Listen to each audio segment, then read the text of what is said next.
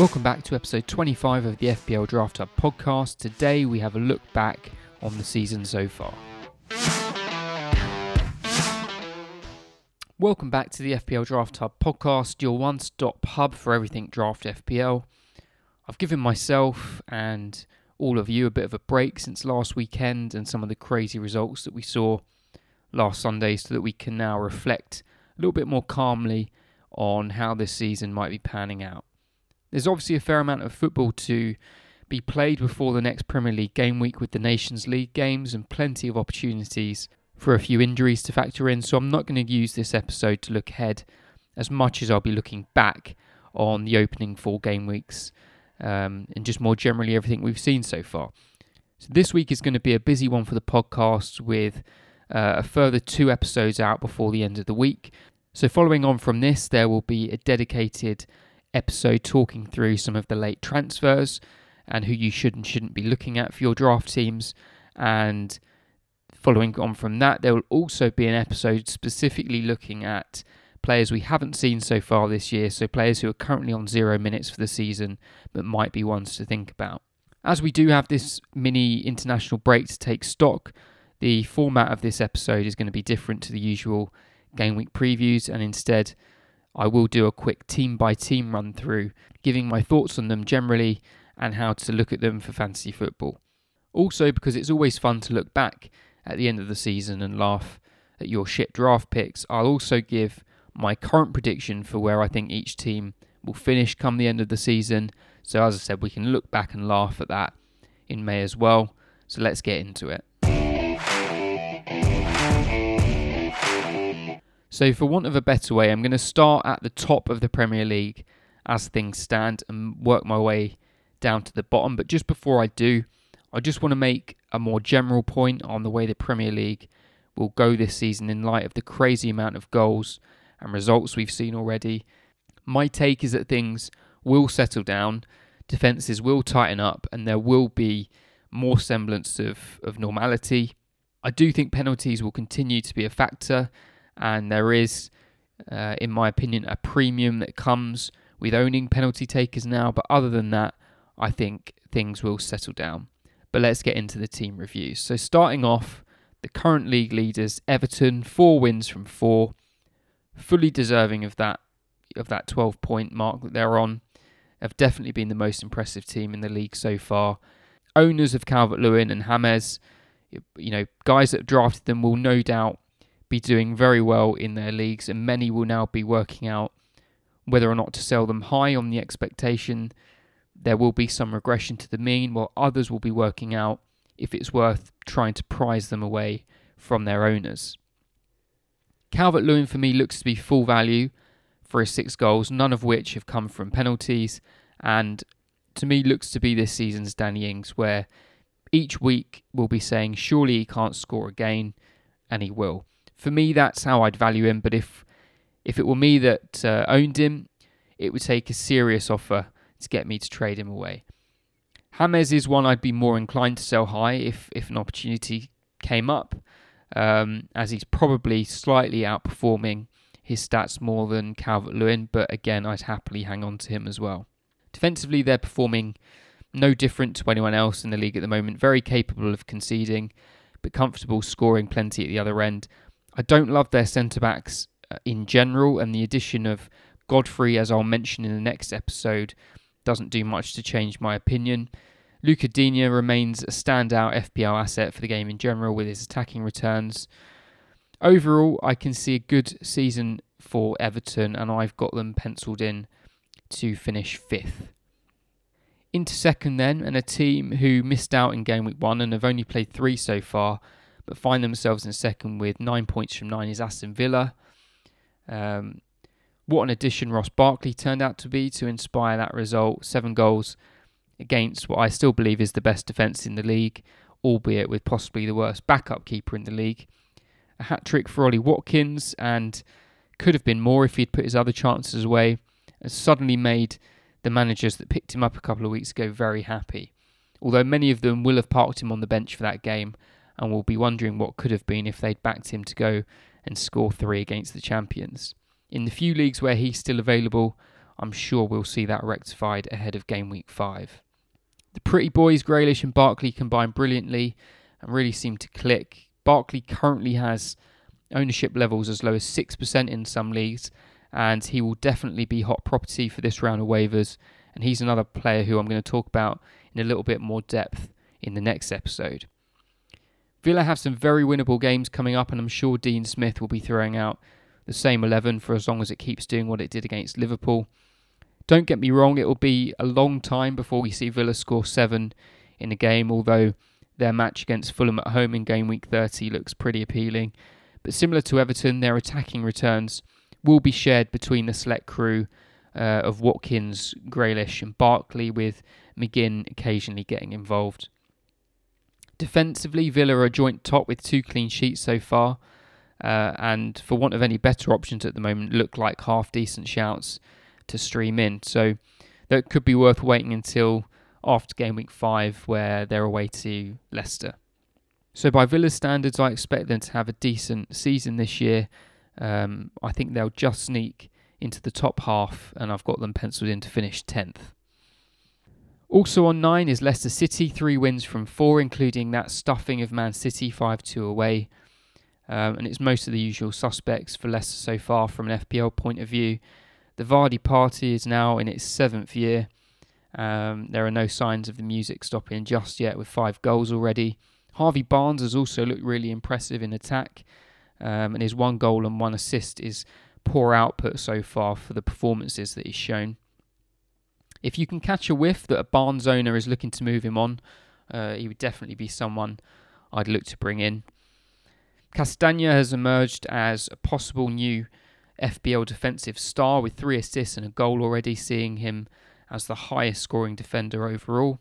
Will be hard to get good trade value for, but could be a nice one to try and package into a deal. Defensively, we've seen them go to a back 5, which worked great against Man City, but saw them lose comfortably to West Ham, who really should have been met with Leicester's usual 4-1-4-1 system, but this could have been forced on them due to some injuries they've had in central areas. I still see Leicester as being decent value for clean sheets this year once things settle down, and would be keen to hoover up any of their defensive starters that may be lurking in the waiver pile. My prediction for them this year is 7th. On to Arsenal then, again on 9 points. Great start for them, having only dropped points to Liverpool, and there's no shame in that. Starting 11 still looks a bit in flux generally across the team. It's only Leno and Aubameyang that you can be 100% confident they'll start. Tactically, Arteta seems to have them equally comfortable playing with a back 4 or 5, depending on the opposition. As I said, Aubameyang looks nailed coming in off the left, with battles then going on between Willian and Pepe for that right spot, and Lacazette and Nketiah for the centre-forward position. For draft FPL, I see value in all of those names at the moment, especially while none of them have nailed a starting spot. And if that looks to change with a clear favourite, then obviously act accordingly. Defensively, they look better and more organised certainly, but I'm still not sure about the personnel. Last season they kept 10 clean sheets, and I'd put them on about the same this year, which might just make them struggle to get enough results to get to where they want to. My prediction for them, as it stands, is 6th. Into 5th then, and the defending champions Liverpool with 3 wins from 4. We're really not used to seeing this Liverpool team on the end of such a hiding, but all I can think now is how much that will reinvigorate them now that they're having to find motivation again to repeat the heroics of the past 2 seasons. There's nothing new to say about their front 3. Jota is a notable new addition and probably is somebody worth having in medium and large-sized draft leagues, as he will earn more points off the bench than many others will playing 90 minutes every week. I still feel they're the best team defensively by a decent chunk, mainly when Alisson is in goal, and that alone will probably see them defending the Premier League title. They had 15 clean sheets last year. They'll get that again, if not more. So, yeah, my prediction for them is to win the league again. Next is my team, Tottenham, currently 7 points from 12. A minute into the Man United game, I was thinking, here we go again. But wow, what a result and some great individual performances. Son and Kane currently sit first and second in the overall FPL points table as it stands, with 9 goals and 7 assists between them after 4 games, and they both look in top form. I haven't seen Kane playing like this with this sharpness for a long time, and of course there is still one Gareth Bale to add to this mix, which is an exciting prospect. The three of them will allow a 4-3-3 or a 5-2-3 to be deployed, with the benefit of having a balanced set of fullbacks now. And, the central midfield area is still the most up in the air in terms of who's nailed on to start. And I struggle to see where Dele Alli fits into either of those systems at the moment. He may have to be patient and wait for injuries or cup games really to make a mark. For those that own Dele Alli, I couldn't advocate for holding on to him at the moment. Game weeks will soon pass you by and you'll regret not moving to a playing option or even trying one of the more offensive Spurs options in Lo Celso or Ndombele, but I see them fighting for one place too. Defensively, I think Spurs will be up there this season, which possibly won't be difficult, getting around maybe 14 clean sheets for the year. So, their defenders are good options. My prediction for Tottenham in the league this year, with beer goggles on, is 3rd. Next is Chelsea, and I think we've seen some real glimpses of a top team, but at the moment it's the same story with an abundance of attackers who don't quite fit together, with a back line that continues to look a bit shaky. Defensively, I think a settled 4 is near on the horizon, with Zuma and Thiago Silva looking to nail down the centre-back spots. Chilwell is obviously there on the left, and the main headache remaining is whether or not to go with the experience of Azpilicueta or the youth of Reece James on the other side. Attacking-wise, they have so many class options with a striker trio that provide answers for most questions that an opposition defence could pose. Then you've got the whole ensemble cast of wingers and central creators that would give any manager a selection headache. As an attacking squad, I don't see a better team in the Premier League, and for me their firepower will propel them to a lot of results, regardless of how many they let in at the other end. So my prediction for them, and I'll happily be proved wrong, is for them to finish 2nd this year. Next is Leeds. We knew this was coming. The prophecy of St. Bielsa is coming true before our eyes, and the biggest compliment I can give them is that they look like a team we've been watching in the Premier League for years. Super organised, everyone knows exactly what they're meant to be doing. Bielsa's main line is, that he sets his team up to create attacking opportunities, and that's clearly going to be the case when you continually get 5 players in the opposition box. A number of their players have emerged already as FPL options, with Bamford, contrary to what Leeds fans would have had us believe, is able to score goals, and the midfielders Costa, Click and Harrison all look like they'll have productive days out as well, with the much fawned over fullbacks of Dallas and Ayling starting to show some of their attacking promise too. I'm not counting on them getting many clean sheets this year, and I think teams will start to suss them out sooner rather than later, but I still think they're going to have a good first year back, and my prediction is for them to finish in 11th. Into 9th, and we've got Newcastle at the moment on 7 points. Newcastle put up one of the worst performances of the season against Spurs and still managed to get a point. They were without Saint Maximin for that game, and having had him back in the game against Burnley, he made a massive difference. We all know Bruce can set them up solid enough at the back. Scoring goals was an issue last year, but with their salvage operation at Bournemouth complete, bringing back Fraser and Wilson, they've definitely improved in that area. I think they'll be alright, and I've got them down to finish 12th. Next is West Ham, and they started, as many would have expected, with a couple of losses, but have somehow pulled things back with 2 wins on the bounce to steady the ship for the time being. Interesting that both of those have come since Moyes was unable to be there due to quarantining. Nobody new really stands out for them. Antonio and Bowen remain the main guys, but Fornals appears to have secured his spot in attack, where West Ham have a lot of mediocre competition. Defensively, they look a lot more sound with the back five, and will certainly continue that with their horrible upcoming fixture run. So they could be a decent mine for clean sheets as the season progresses, and I've got them penciled in to finish in 13th. Into the bottom half then with Southampton. For me, they were looking very stale, and the late addition of Walcott could give them a slightly better look with a bit more balance. Danny Ings continues to be the standout, and now that he seems to be on penalties too, there might be a chance he can top his tally of 22 from last year. Che Adams continues to frustrate as a nearly man, and none of the midfielders seem capable of putting together a decent run. I don't expect any miracles in defence this year, and I think despite Ings' goals, they'll struggle, and I've got them to finish 16th.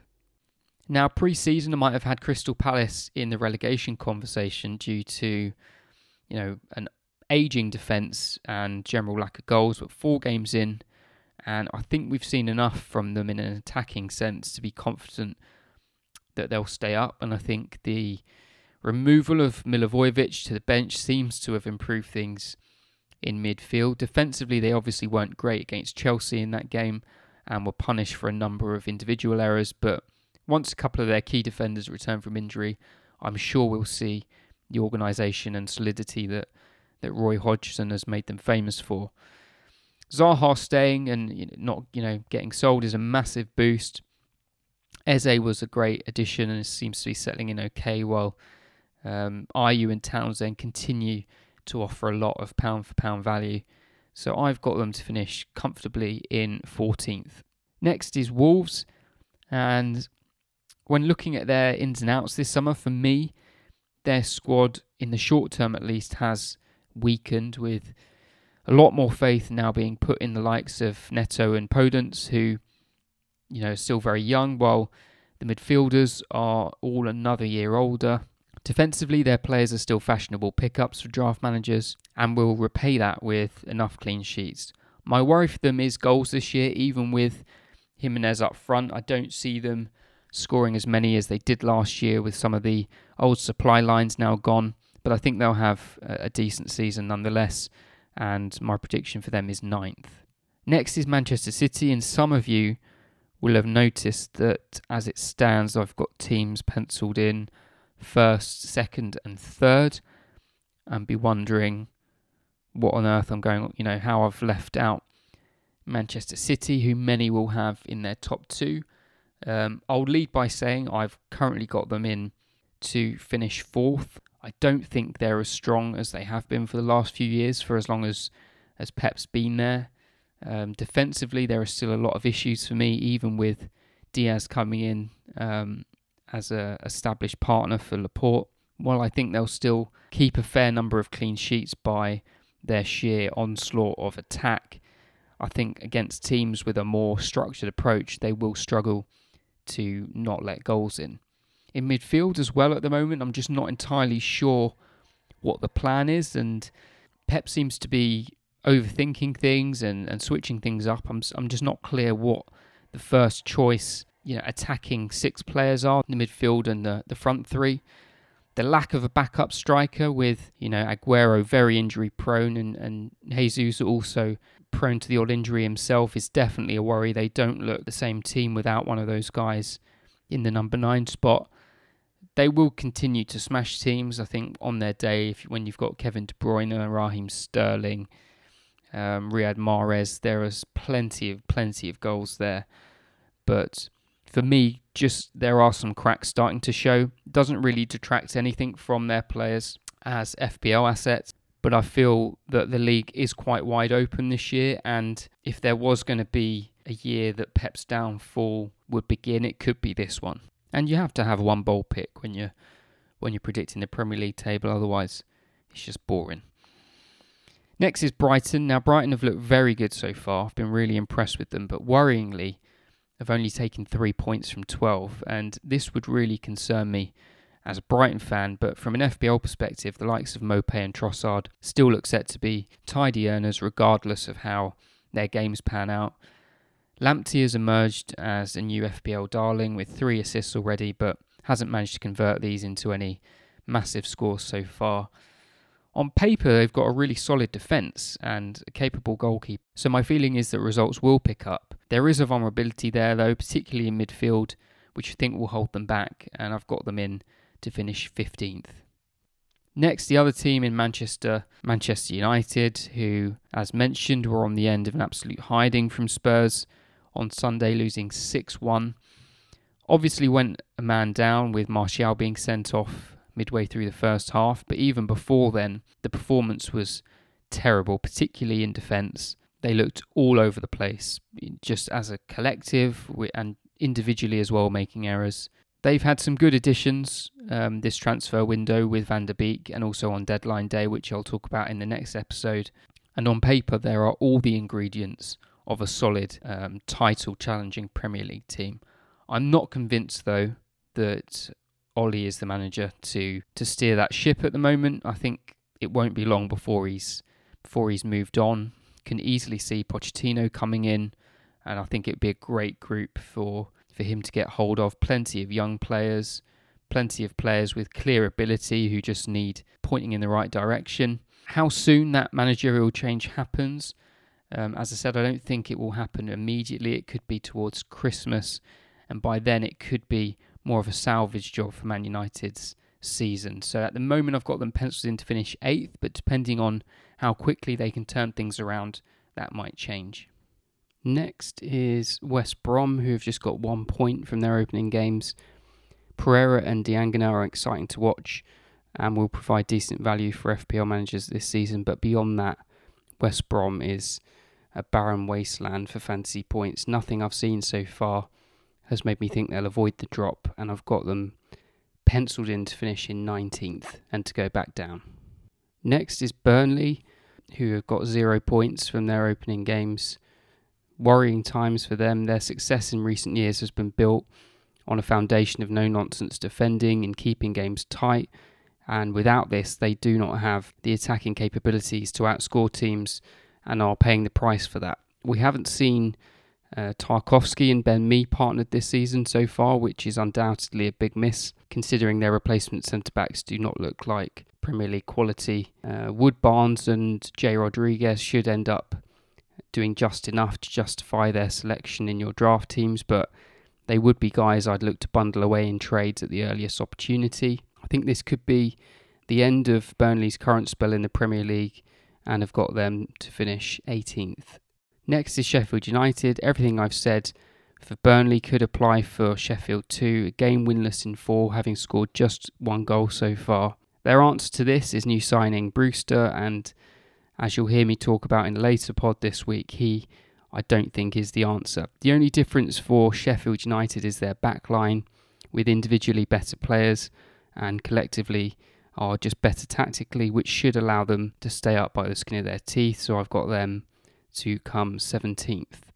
Last, and by all means least, is Fulham. They are not really any different to what we saw 2 seasons back. This feels like a complete waste of a promotion, given they are really just coming with the same terrible defence and average attack. I've no doubt they'll finish bottom, and along with West Brom, their only relevance for FPL is to target players who are playing against them each week.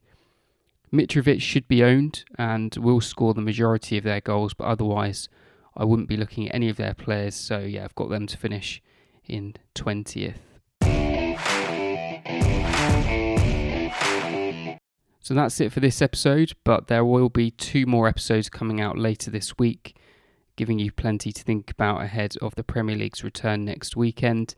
Be sure to keep an eye out for injury news and positive swab results during the international games, as it could impact who you're looking at bringing in on the waivers. If you're not already, make sure you subscribe so you don't miss out on those episodes or any other future episodes.